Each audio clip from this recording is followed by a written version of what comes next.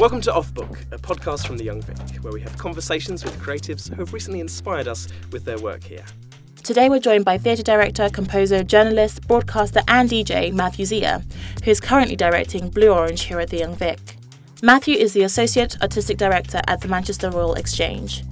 He previously directed The Sound of Yellow and won the Genesis Future Directors Award with Sizwe Banzi is Dead at the Young Vic. Hello. Hello. Tell us a little bit about yourself and where you grew up. So my name is Matthew Zia. I grew up in East London, in Leytonstone, and then moved to Forest Gate when I was a little bit older with my mum. It was very much a single-parent household, but I did have the support of my grandfather, my mother's father, also in the house. So, yeah, I guess it felt like everyone else was growing up in exactly the same way as I was at the time, but then you grow up and realise that you've had quite a particular, unique upbringing. So we were certainly poor. I was certainly brown. There was a lot of diversity in the area, which was nice. So again, I wasn't aware of being poor or being brown until I got a bit older. And then that started to inform, I guess, my politics, and music started to creep into my life, which influenced my politics even more. My mum was a child of she was born in the 50s, but I guess that means she came of age in the 70s, so she had a bit of a spirit of revolution within her. She was quite radical. There are pictures of her at someone's wedding, pregnant with me, with her hair in cane rose. Ginger, cane rose. Strong look. Yes, very strong look. But I guess it's the melting pot of East London and everything that gave me at the time. And at what age did you reach or become aware of your social position? Was it like a moment, like an awakening almost? I think I'm still becoming aware of my social position and trying to challenge it and change it and redefine it. Not until...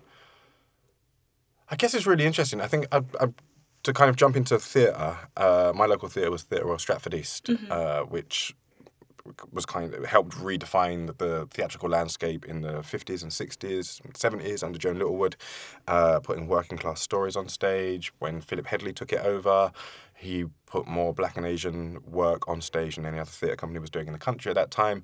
And that's when I walked through the doors. And so I walked into a theatre that I felt was prepared to accept me, and I didn't see the invisible membrane across the door that lots of theatres kind of have that keeps certain people out and let certain groups of people in. So even the things I did then and the work I was doing with the BBC, there was nothing that told me that I was from a lower class or that there were these issues of social mobility that maybe I couldn't have because of where I'd been born and what my circumstances of life were at that time. So I guess not really until I was about 26, 27 when I left the BBC and I started talking to other theatres and realising that everybody had these really interesting backgrounds, or they felt interesting to me. Everyone had been to university for a start. I didn't even know I could go to university when I was younger. So yeah, it's a gradual dawning, and I'm still realising it, and it's a life project. It's a life project, but it's complex because it does lead to all sorts of shame and confusions of identity, and having a black father that I didn't know also meant there were a kind of confused identity. So I latched onto Michael Jackson and Lenny Henry and these people that were on TV very early in my life. And I guess all of my work is an attempt at trying to unpick lots of that. Yeah. Ultimately.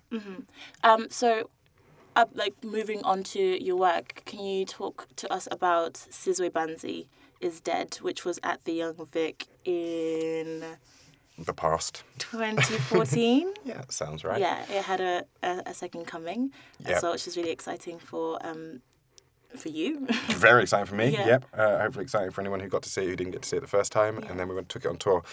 So I just recently, a little bit of context prior to that. So Theatre Royal Stratford East is where I had my upbringing, my theatrical upbringing. At the age of 18, I was asked to join the board of directors. So I had this real understanding of theatre, but one theatre, one very particular theatre that operates like no theatre I've ever been in since, I guess. But I felt I'd become associate director there, and I'd done lots of readings, but I'd never had my own show on that I kind of pick up from the start and take it all the way through to production. So I left Stratford East and I came here to the Young Vic and I assisted David Lan on a show called Blackter, which was about the life of a black actor, or the life of a group of black actors all trying to find their way to the top, as it were. Which meant I got to know David and David got to know me, which I think was useful. I then applied for the Regional Theatre Young Directors Scheme and successfully got that and moved up to Liverpool, where I became resident director at the Everyman and Playhouse. And then cheekily, whilst on my attachment in Liverpool, applied for the Genesis Future Directors Award, which I won with Sizwe Banzi is Dead. And I guess there are a number of things. Basically, what I've worked out is that what people are after is articulation. Can you articulate your ideas on why you should be making this piece of work here, now, for contemporary society in London or wherever it happens to be? Especially because it's a South African or Zimbabwean play. South African, yeah. Athol Fugard wrote it in 1974. And it's such a brilliant kind of... it's explosive, it's small and compact and full of tension, and the stakes are sky high because you're dealing with existence ultimately. Will this man abandon his existence and his name, which of course in African societies means a lot more than it does here to ancestral lineage and things like that. So would he abandon his name and take on the identity of a dead man in order to feed his family and to survive? So that's the crux of it. But with my production, and I guess with lots of my productions, I'm really interested in making active audiences, as I call them. Okay. So trying to take it as far away from the cinematic experience as possible. So cinema is absolutely passive. Yeah, you just sit there and receive. You just receive, receive. You can get up and leave and come back and carry on receiving. I want people to be leaning forward more intensely across a 2-hour period until they almost fall onto the stage.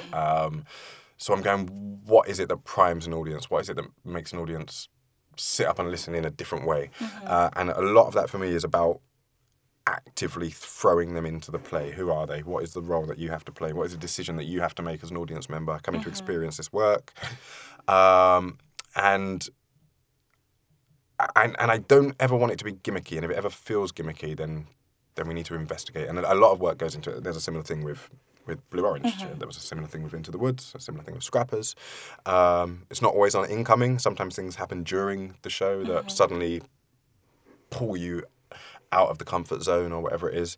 But with Sizwe, set in apartheid era South Africa, I thought it was imperative that we segregated the audience on incoming based on racial lines, but not based on true racial lines, based on perceived racial lines as they would have been at the time. Yeah. So Sibusiso Mamba was dressed as a South African police officer and was just going, "Ne Blancus, Ne Blancus, Ne Blancus." And the experience for the audience was exactly the same, other than the fact that you either sat on the left or you sat on the right of the seating bank and there was a bit of rope down the middle. Yeah, and I can imagine as well with people having arrived in, interracial groupings, it kind of really makes you... white mothers, mixed race children, white fathers, mixed race children. Yeah. It's fascinating. And ultimately, we can't enforce it. It's not the actual law. It would be absolutely rude. We'd be hauled into court if we really segregated audiences. So it's a game. Yeah. But it's fascinating how compliant people are. One, because they're theatre audiences and they just do what they're told. But two, humans are really compliant. Stick a sign up saying, no blacks, and watch how many white people would just kind of bow their head and walk down that path, and another path that says blacks only, and how many black people just walk down and bow their head. And then hearing conversations of people going, I just did it. I didn't even think about it or question it. I just did it. And that is how easy it would have been for 200 years or however long. Yeah. And how did you try to create an active audience for Blue Orange? So Jeremy Herbert hates me for calling it this, but I call it an ideological sheep dip. So the sheep dip that the sheep go through before they're sheared, where they're disinfected and they're just in and out and immediately, and they haven't even got a choice. So you funnel them into a single corridor, and what happens with us is there are a number of things working to make you active, I guess. And it forces... So what that did... Sorry, jump back to Sizwe quickly. It forces you, as an audience member, to have a political response, regardless of whether it's compliance, rejection, aggression. You have some response, whether you're frustrated but you don't say anything. So with Blue Orange, I guess the idea was to kind of permit voyeurism as part of it, and then evoke particular memories, senses of place and time. And ultimately, what the sheep dip should do in a really quick, brief way is disorientate you and slightly institutionalize you. Okay. So you go through this corridor, and the first thing you hear in the corridor, first of all, you smell the bleach. And there are little sponges secreted around, soaked in bleach, and they clean the floors 10 minutes before everyone goes in. Then you've also got, like, just the insipid colours of the walls, absolutely horrific, kind of pastel-y blues and greens. I've always said, having been to loads of mental health units, they are the worst places on earth for anyone to get better from anything. You'll never recover in those places. And there's what I call shit art on the wall, so just like bog standard IKEA prints sort of thing. A Monet. Single, but like badly printed as well. You can see it's been done on a computer. Yeah. And then you go into the space itself, and the space is an exact replica of the real spaces that we went and saw. It looks disorganized.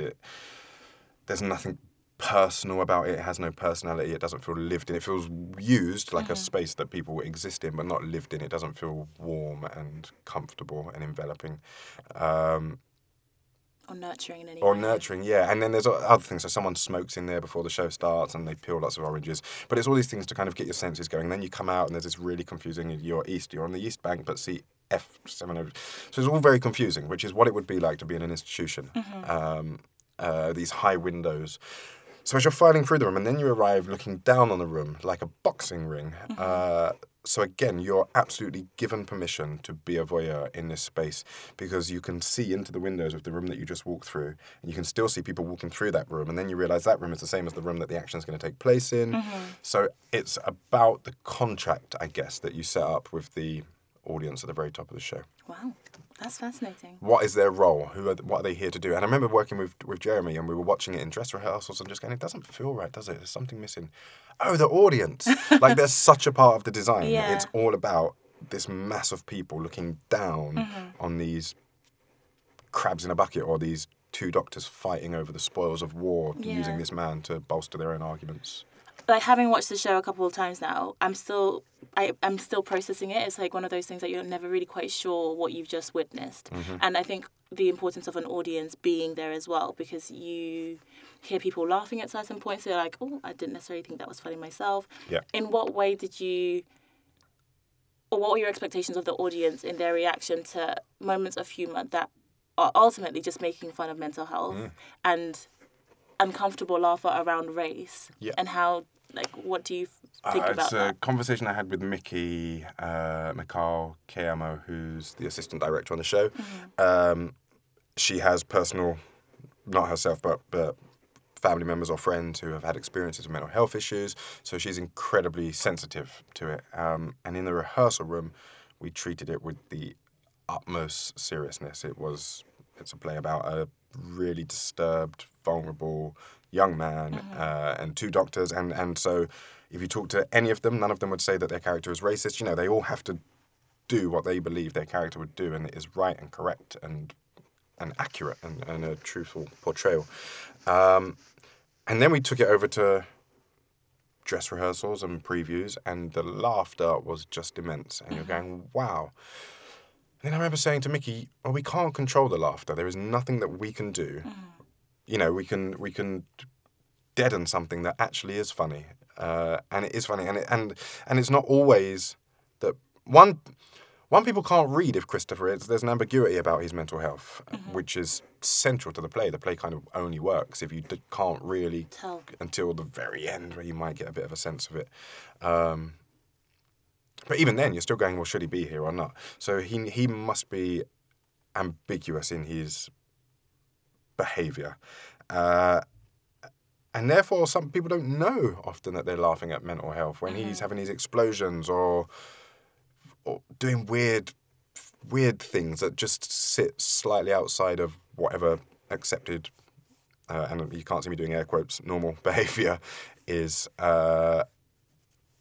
So yeah, and I guess they're laughing at the dynamics of it, and they're laughing at the like you say, the awkwardness of it and how tricky certain people are at trying to navigate their way out of things they've said or things that have been perceived in the wrong way or taken in the wrong way. Yeah. So I think it's complex. I don't think it's as simple as people laughing at mental health. But I certainly don't laugh at all the places that other people laugh. Yeah. And there's one moment, and it shocks me when people laugh, when they're both on their knees kind of begging him to lean towards their version of truth, stay or go. And he says, shut up, just shut up. I don't even know who I am anymore. You're driving me fucking insane, or whatever it is. And he throws, and then he's almost in tears. Yeah, that's the breakdown. And there are certain points where people have laughed there, and I'm like, wow, you just don't care. Yeah, or get it. Or get it. Yeah. Yeah, and it's complex, and it's not down to me to tell people what they should laugh at, what they should cry at. You present the work. It's a piece of art, and people respond. In the same way that keeping Daniel in what we're calling the moat, the space around the stage between audience and stage, where Christopher is banished to every time he leaves the room. Different people see all sorts of different things in there that I hadn't seen, and I go, oh, nice, interesting reading. Yeah. It's like let the work speak for itself and let it live on. Yeah. Okay, completely. Cool. And in your casting, because they are a really dynamic trio, they work so well together. They work so well together because they don't work well at all together. That's what it is. I mean, they're brilliant, but they are very much three individuals. Yeah. There's not a single similarity between any of them in the way they work, in their process of creating character and being on stage, and their warm-up, and everything about them is different. But I think that's what the play asks for, in a way. I can't think of three actors who you could get who would share any sort of process. So that's where it becomes my job to help facilitate a process where we can all contribute and all make the work. Yeah.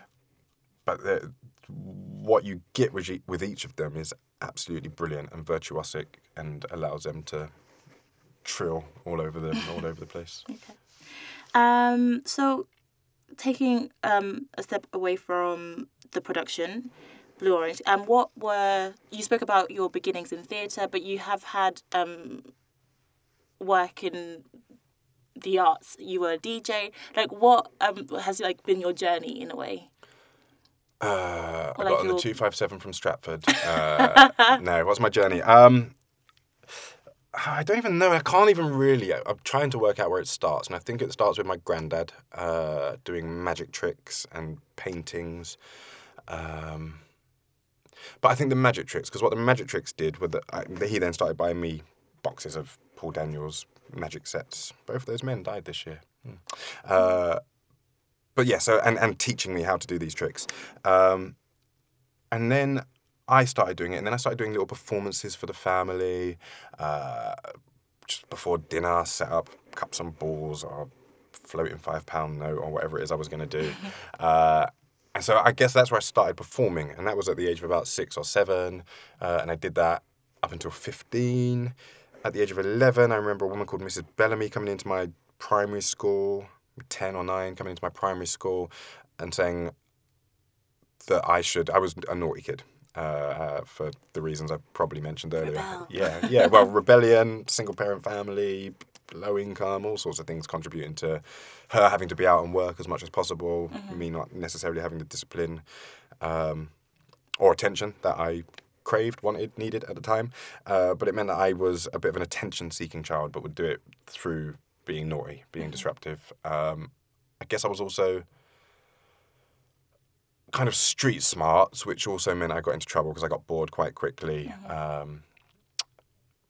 And there was something there that I discovered, actually, you can find attention in other ways. You can perform, you can sing, you can dance, you can be on stage, and they will clap at the end, and that's lovely, isn't it? Then you feel really special.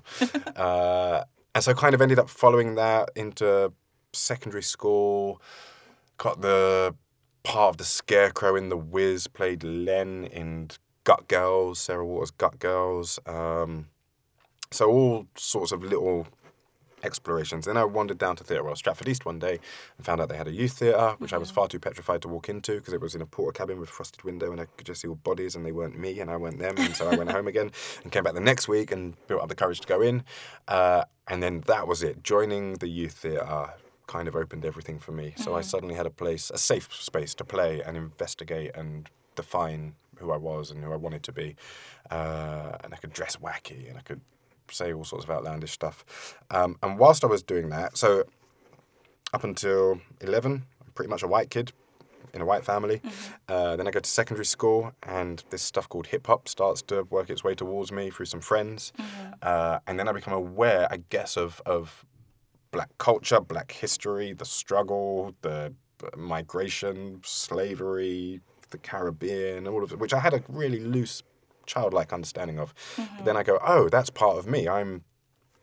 So I start buying as much hip-hop as I can around the age of about 13, 14, tape cassettes, CDs. Then we start a rap group, because that's what you do. Then I realise I'm the shit one, so they keep rapping and I start DJing.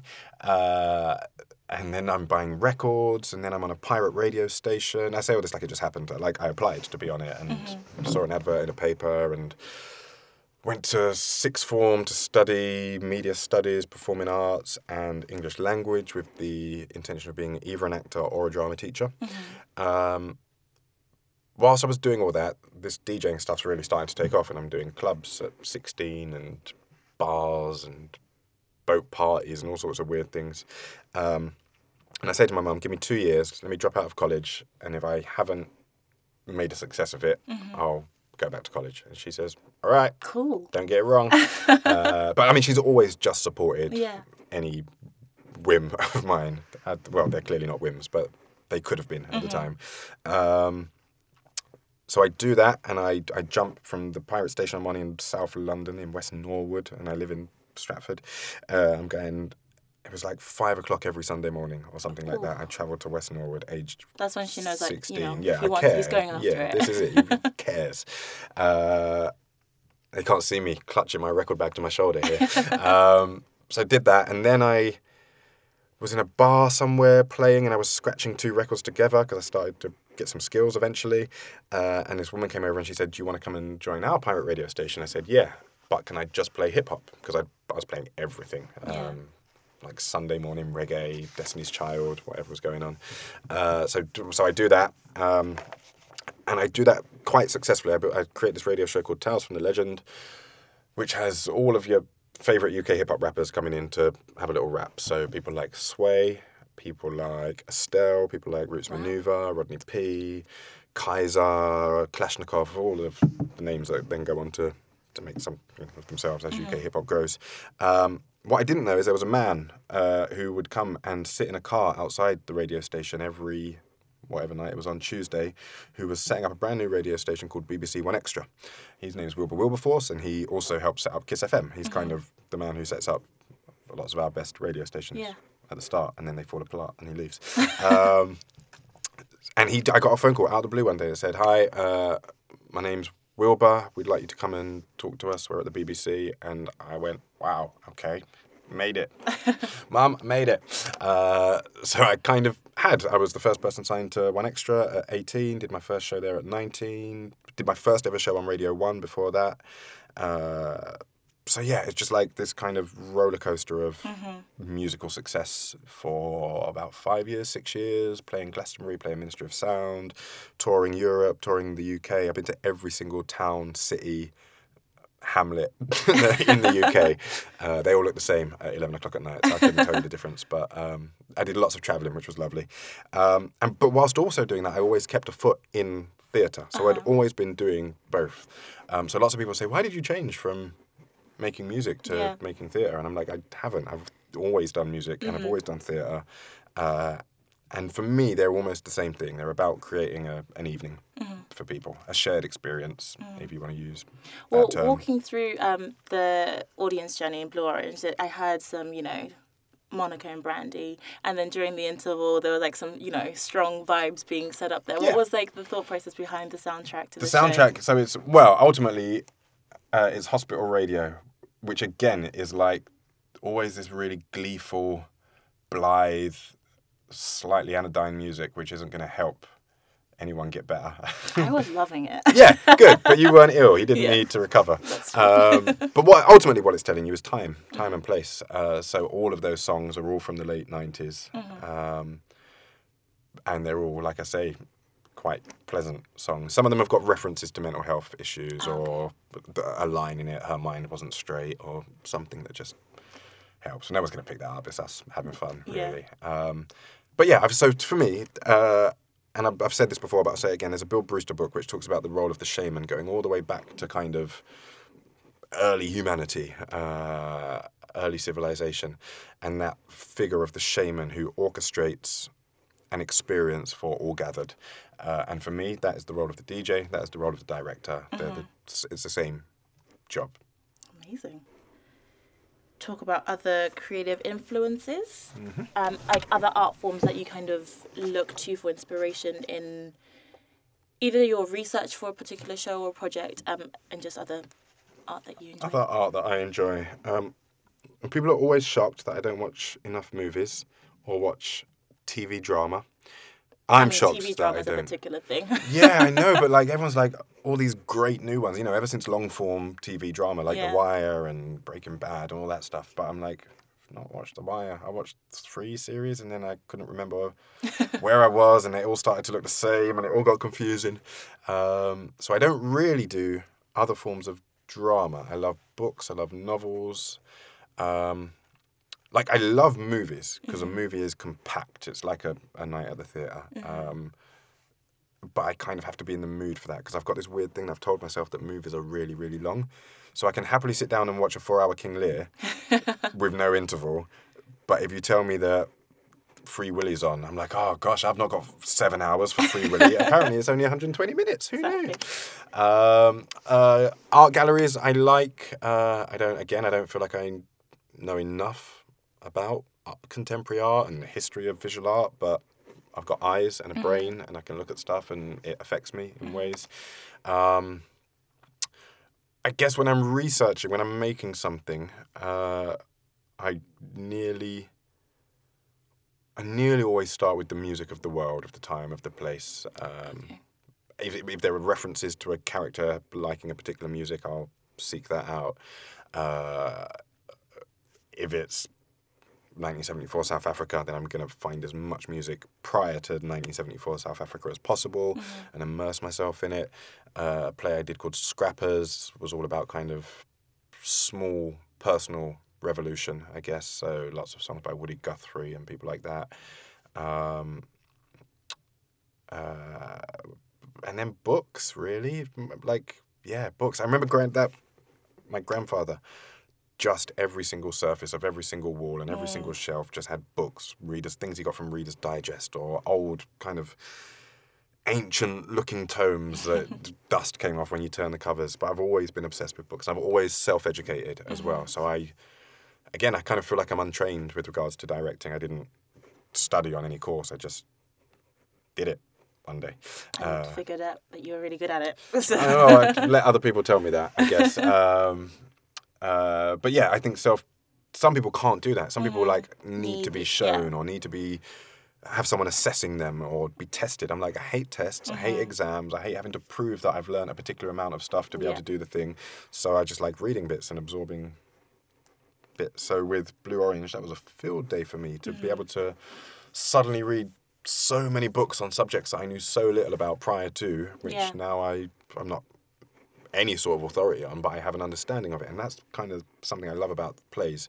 You learn about these worlds and these things that you would never learn about. So like David Haig wrote a play, I can't remember what it's called, but where the lead character is a meteorologist.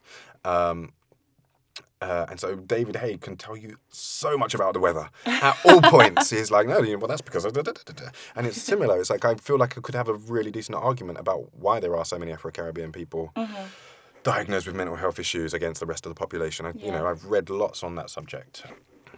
Your approach to theatre making, how do you approach a new project? And for instance, how does Blue Orange compare to the work and preparation that you would have done for Into the Woods? Oh, that's so different. Into the Woods, I listened to the music for a year, basically, much to the annoyance of my partner and anyone else who happened to be anywhere near me while I was in that place. So I guess hugely different, but ultimately not hugely different. There is a process, which is I want to know who all of the people are in the world that we're going to have to create. I want to know what the world is that we're going to have to create. I want to work with people to help do that, so designers and design teams, creative teams.